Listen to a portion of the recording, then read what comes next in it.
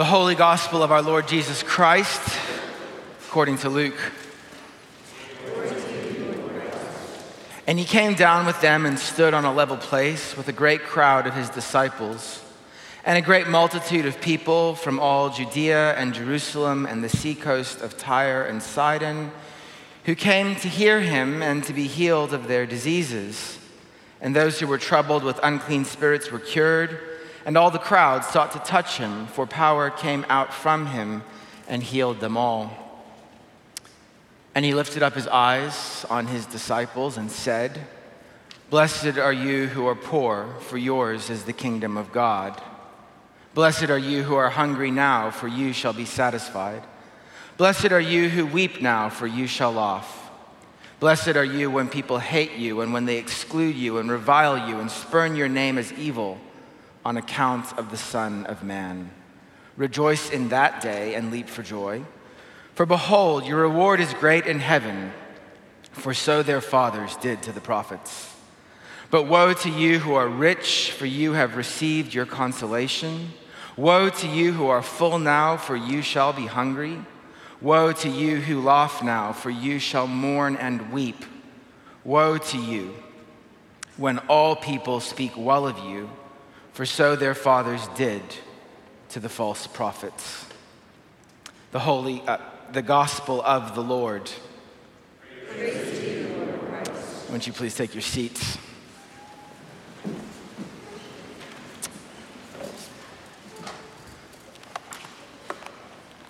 Let's pray as we begin. Our Lord God and Heavenly Father, we thank you for your word, that it is indeed a lamp for our feet and a light for our path. And so we pray now and ask, Lord, that you would illuminate our lives with your word, that you would shine it into the dark recesses of places unknown to us, that we might be transformed by it today. And this we ask in Jesus' name. Amen. Well, Happy New Year. Let me get that out the way. 180-something people done. Please don't give me that greeting afterwards. It's great that we can start the year off together like this, gathering as God's people. And we come at the start of this year to listen to a sermon series about a sermon. Not any sermon, one of Jesus' own sermons. Chapter 6 and verse 20, "And he lifted up his eyes on his disciples, and he said..."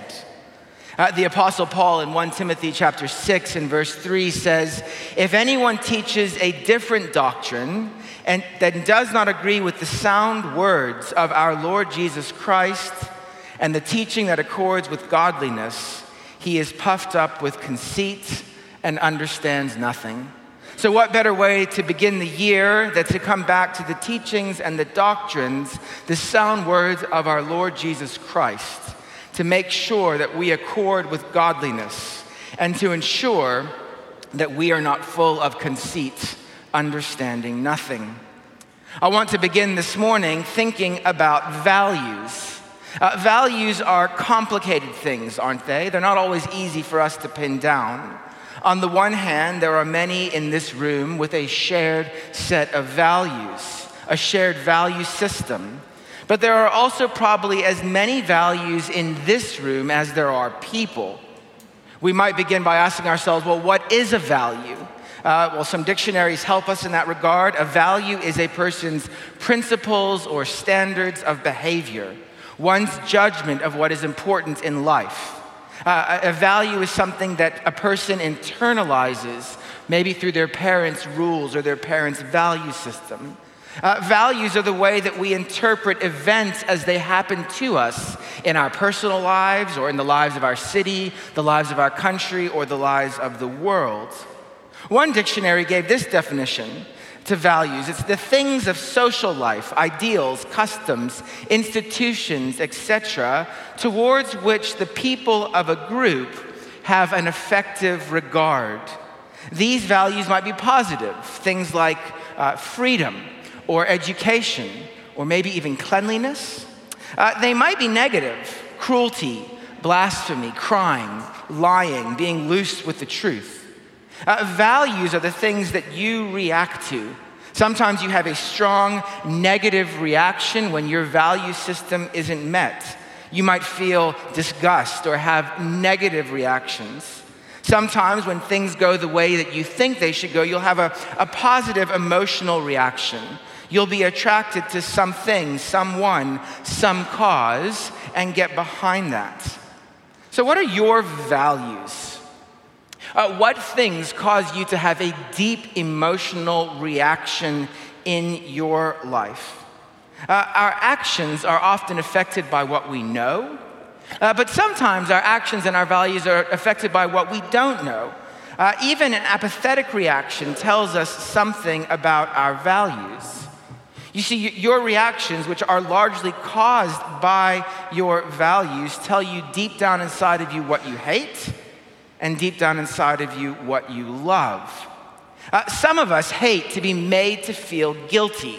I think that's a value that's pervasive in this country, and it affects many of our reactions. Some of you value making others feel guilty. It gets really interesting when someone who doesn't value guilt and someone who does value guilt get together and get married. Fascinating, really. One of the interesting things, though, about values is that we're often not clearly aware where they came from. We're not strongly aware of the things that we actually value, and yet they affect us so incredibly deeply. Our values come from our upbringing, from our parents, from our education, from the college that we went to, from the place that we work, from the people that we like. We're almost like a sponge, soaking up values from all over the place. And then when difficult, hard things happen, when life circumstances take place, we get squeezed, and the sponge that soaked up those values then begin to come out. It's often only when our values are challenged in some way that the validity of our values become exposed, and maybe we even begin to question them. Otherwise, we just sort of stumble through life without ever really questioning or thinking particularly deeply about our values. One thing that you can say for sure, though, about Jesus Christ is that he does challenge our values. He doesn't challenge the nation's values. He doesn't challenge other people's values. He challenges our values. He challenges the values of the people in this room. Yes, he challenges your values. And one of the effects of following Jesus Christ, if you really do, one of the effects of realizing who Jesus Christ is and taking him seriously and him becoming a part of your life is the dramatic effect that he has in reorienting our values, of revolutionizing your values. And that becomes incredibly clear when we come to this sermon this morning. Now, these things that I've called values, the way in which the values that most of us hold are seriously challenged throughout Jesus' teaching, but especially in this sermon.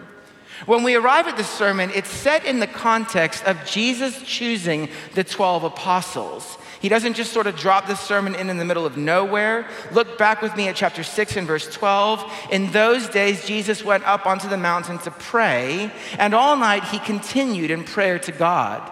This theme of prayer in Luke is something that the author gives special attention to.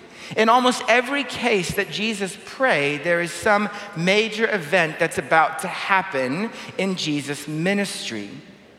And as we see Jesus at prayer, it's not so much that we see Jesus' prayer as an example that inspires us to pray. It's rather that in praying, Jesus is demonstrating what a life lived submitting to the will of God looks like. Prayer is what determined his life at every point. You can see Jesus' life and how he lived that life out at each of the major turning points. What preceded it every time was that he prayed to the Father, submitting to the Father's will. That was the way that Jesus lived out his life. So what was the important event that Jesus spent the night praying about? Well, verse 13, when the day came, he called his disciples and chose from them 12 who he named apostles. Now, it's really easy for us in the New Testament to get confused between disciples and apostles. They're two very common New Testament words. We tend to use them interchangeably, but they actually are demarcating two different people. Disciples were those who were learners of Jesus. They took notice of Jesus. They gradually followed Jesus. They listened to the things that Jesus had to say, and they seemed to begin to live their life accordingly. By the time we get to chapter 5 of Luke, there is clearly a group of disciples. By the time we get to chapter 6 and verse 13, Jesus chose these 12 apostles from a larger group of disciples. And in verse 17, we discover that there is a very large crowd of disciples whom Jesus is speaking to. They listened, they learned, they kept coming back. Disciple is a very ordinary word that we shouldn't elevate beyond its meaning. Quite simply, it is one who follows Jesus through listening, learning, and applying what he says. So that on one level, all Christians are called to be disciples. Now, the apostles were those who had been given authority. An apostle was a sent one. The 12 apostles were given Jesus' very own authority, almost like an ambassador. The significant event that Jesus was doing in verses 12 to 16 was as he called these 12 apostles together, he was in dramatic symbolism saying to the nation of Israel, your exile is over. I am rebuilding the nation. These 12 represent the 12 tribes of Israel. These apostles were sent with the authority of Jesus himself, and we need to understand that true Christianity will always be apostolic Christianity. It will always be New Testament Christianity. Yes, we believe that all the law and the prophets find their fulfillment in Jesus. But what we have from these 12 apostles is the written New Testament. And so it is with the choice of the 12, the nucleus of the new people of God, gathered around Jesus, the King of God's kingdom was now formed. And now it was time for some serious teaching, which is what we find in the rest of chapter 6. So that sets the scene. He comes down from the mountain, verse 17. There's a great crowd of disciples. There's a great multitude of people from Judea and Jerusalem. There's people from the seacoast, from Tyre and Sidon, and they came to hear him. They also came to be healed from their diseases. Power came out from him. And then in verse 20, Jesus begins to preach. He began with 2 points in this little sermon that we'll look at today before we branch out into future parts of it in the weeks to come. First, he said in verse 20 that there are those people who are blessed. Point number 1. Point number 2, verse 24, he said, woe. Blessed means that you are the really fortunate ones. That's what it means when Jesus says, blessed are you. Who is he talking about here? It's not a general statement. Don't hear that blessed are all the poor of the world, all the hungry of the world, all who mourn in the world. We know that because when we look closely at the text, we see that Jesus was firstly, verse 20, looking at his disciples. He looked at his followers, his learners, and he said, blessed are you who are poor. The second reason is that the words that Jesus is using here, if you listen to the Old Testament reading from Isaiah 61, are words that were used by the Old Testament prophets of God's people when they were in exile. The people who had fallen under God's judgment, the people who had humbly come to acknowledge that. They were called the poor and the hungry and the weeping. Now come back and listen to the words of Jesus, for they are indeed dramatically extraordinary. First, listen to the blessings. He lifted up his eyes to the disciples and firstly said, blessed are you who are poor, for yours is the kingdom of God. What makes you one of the fortunate, privileged, happy people in this world? Well, Jesus says, not wealth. What makes you fortunate in this world is when yours is the kingdom of God. That is when yours is God's rule, God's reign in your life, God's rule over you. Do you see how strange that is in our lives? I mean, we live in a country that's basically built on the idea that we do not want a king, all right? You can trace history back and kind of work something out to that end. We live in a country that says our entire premise is built on not having a king, not having someone who rules over us. Some might even call that a value. Who do you reckon are the lucky people in this world, and what is it that makes them lucky? Our values say those who are wealthy. Jesus says, not so quickly. That's not the first thing that should come to your mind. The first thing that should come to your mind, blessed and fortunate are those who are part of the kingdom of God, who have God reigning over you. He is your king. Secondly, blessed are you who are hungry now, for you shall be satisfied. What makes you one of the privileged, fortunate people in the world? Having your appetites satisfied? Is it the people who can have anything that they want? Not a thought goes through their mind that they could not satisfy if they so chose? Are those not the fortunate people of this world that can have every craving and every desire met? Those who are hungry for nothing. Jesus says, no. The fortunate ones are those who will be satisfied. Those who look forward to satisfaction that you will forget that you ever hungered in the first place. Do you recognize that? To be satisfied now is not something to rejoice in or to be particularly happy about, but to know that you will be satisfied, counted among the privileged ones. Thirdly, in these blessings, blessed are you who weep now, for you shall laugh. Does happiness now not make you one of the really fortunate people in this world? And again, Jesus says no. But happiness then, such happiness in the future that will drown out and cause us to forget all the sorrows now. There will come a day where there will be no more tears, no more mourning, no more sadness. Revelation 22. Fourthly, blessed are you when people hate you, when they exclude you, when they revile you, when they spurn your name as evil. If you're a teenager here this morning, you're like, oh my gosh, where am I? What am I doing here? These are not my people. Rejoice in that day and leap for joy. For behold, your reward is great in heaven. So their fathers did to the prophets. Are you beginning to get the impression that Jesus must have come from a very different background to you? There's very little when you listen to that last part that matters to us more than being well thought of. How would you feel if you walked out of here this morning and looked at your phone and you had texts from friends who told you that they hated you, who told you that you were uninvited from lunch this afternoon, who told you and spurned your name as evil? Would you rejoice and leap for joy as you skip down to climb into your car and drive home? I doubt that very much. Most of us care a great deal about our reputation.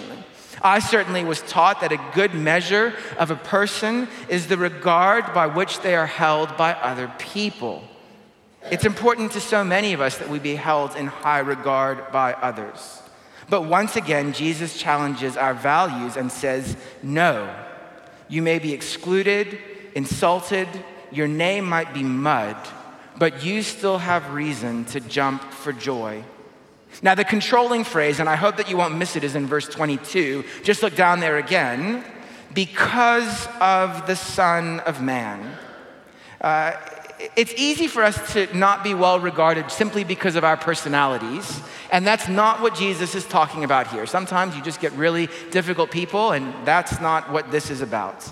This is about those who, because of Jesus, are held in this regard by others, because they are following him, because they belong to him. And so, when this becomes true of you, rejoice, because great is your reward in heaven. First point then, the fortunate ones are not the ones that you might expect. And so you begin to see that the values are being reversed and turned on their heads, and the values that you and I probably hold to are being challenged. The second point gives us a mirror image of the first. Verse 24, we begin a series of woes. Now, woe does not mean let me stop my horse. Woe means the opposite of blessing. Woe to the people. These are the people that you really ought to pity. These are the people that you really ought to be sorry for. Now, because these woes are the flip side of the blessing, they also cannot simply be taken as general statements about all those who are rich, all those who are satisfied, and all those who are happy. In fact, the but in verse 24 should probably indicate some kind of movement where Jesus was talking to those who were his disciples, who were listening and learning and putting this into practice, and those who perhaps weren't quite there yet. He's really asking us the question, and I hope that we will all do this morning and not miss what he's saying here. How do you estimate yourself? First, woe, but woe to you who are rich, for you have received your consolation. Jesus wasn't anti the rich. He wasn't against the rich. He didn't vilify the rich. In actual fact, I think that what this verse shows us is Jesus' great and deep compassion for those with wealth. He says, woe to you who are rich, because you have received your consolation. If you measure your privilege by your wealth, then that is all you will get. That is all that your life will consist of. If you live for wealth, you may well get it in this life. You might not, but you might. But that is all you will get. Jesus calls out the huge deception of living for wealth and saying, that's it. Saying those that live for wealth, well, they cannot inherit the kingdom of God. Theirs is not the kingdom of God. We get so much pressure in this day and age and are deceived to live for wealth. But Jesus says, woe to you who are rich, who are not my disciples, for you have already received all that you will get. Think of the greatest wealth that you can imagine, all that they have acquired. That is all that they will ever have if they are not a disciple of Jesus Christ. That is all that their life will ever consist of. Is that worth living for? Second woe, verse 25, woe to you who are full now, for you shall be hungry. The problem is if your appetites are satisfied now, that satisfaction will not last. If you had breakfast a couple of hours ago, you're already beginning to think about what is for lunch. We know that just as we live life now. But if you live for the satisfaction of your appetites that this life provides, and you do acquire it, and you are full and satisfied now, in that day you shall be hungry. That satisfaction will not last beyond this life. And one day you will find yourself famished. Woe to you, number 3, who laugh now, for you shall mourn and weep. The problem is that if you see nothing about this world over which to weep, if you see nothing in your own life which is worthy of weeping over, if all you can do is be frivolous about life, crack the next joke, laugh about the next thing, then you will laugh your life away. But on that day you will weep and you will mourn. And the day will come when that hollow laughter will be forgotten and you will mourn and weep. Verse 26, and the last woe, woe to you when all people speak well of you, for so their fathers did to the false prophets. The problem is, if you live for the esteem of others, if you live for a reputation, you will not stand for God, and you will not stand for God's truth. We deny ourselves and take up our cross, and we follow Jesus. If Jesus' reputation in this world is mud, those who follow him, their reputation too will be mud. You may have everyone speaking well of you, and I actually don't think it's particularly difficult to get people to speak well of you. But the day will come when that will not matter. Will you rather keep your reputation amongst humans and lose it before the Lord, or keep your reputation before the Lord and lose it amongst your peers? The introduction to this sermon of Jesus, I think it's very powerful, but I also think it's very simple. I want you to know this morning, these are not my words, these are his words. They are wonderful words of blessing. They are horrible words of woe and caution. They cause each of us, wherever we find ourselves in our relationship with the Lord, to stop and think and take stock and ask questions. The values of the kingdom of God turn upside down the values of this world. The call of Jesus' word is, come and follow me. For those who were not disciples listening in, they were being shown what it means. God's reign is coming was Jesus' message on that day. And what matters is where you stand in relation to God's coming reign. Is that something that you disregard and have disdain for so that you live for wealth and happiness and satisfaction and reputation now? Are they the values that determine your response to life, that determine the trajectory of your life? It's not a bad way to sum up the kind of lives that we're pressured to live, is it? Live for wealth and satisfaction and happiness and reputation?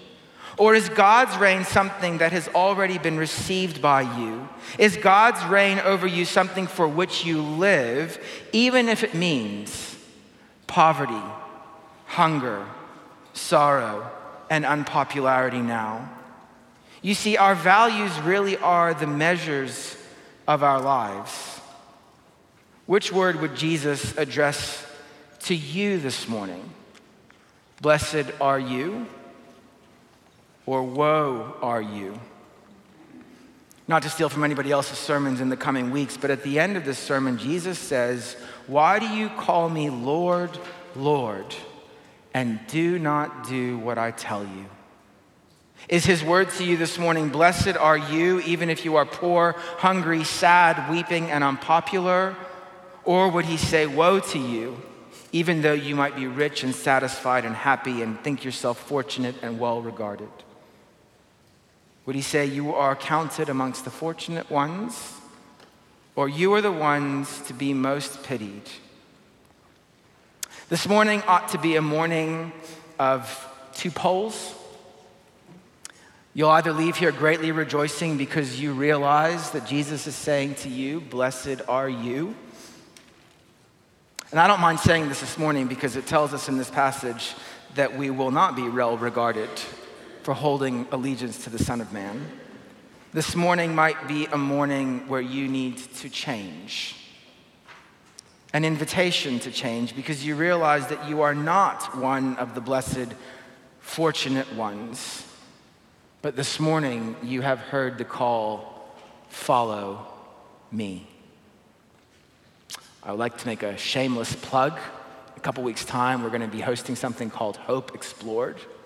And if you find yourself counted amongst the woe crowd, I'd love for you to come and join us for 3 weeks on Monday nights as we consider what it means to have hope and as we discover what it means to be part of the blessed life of the reign and rule of King Jesus and part of his kingdom. Either which way, go from this place this morning rejoicing or thinking deeply about what needs to change in your life, and come to Christ and put your trust in him. Would you bow with me and let's pray. Our Lord God and Heavenly Father, would your word do its work in our lives today? Your promise is that it never returns to you void, but accomplishes all that you have set out for it to do. And so, Lord, we pray that it would accomplish much in our lives today. We ask this in Jesus' name. Amen.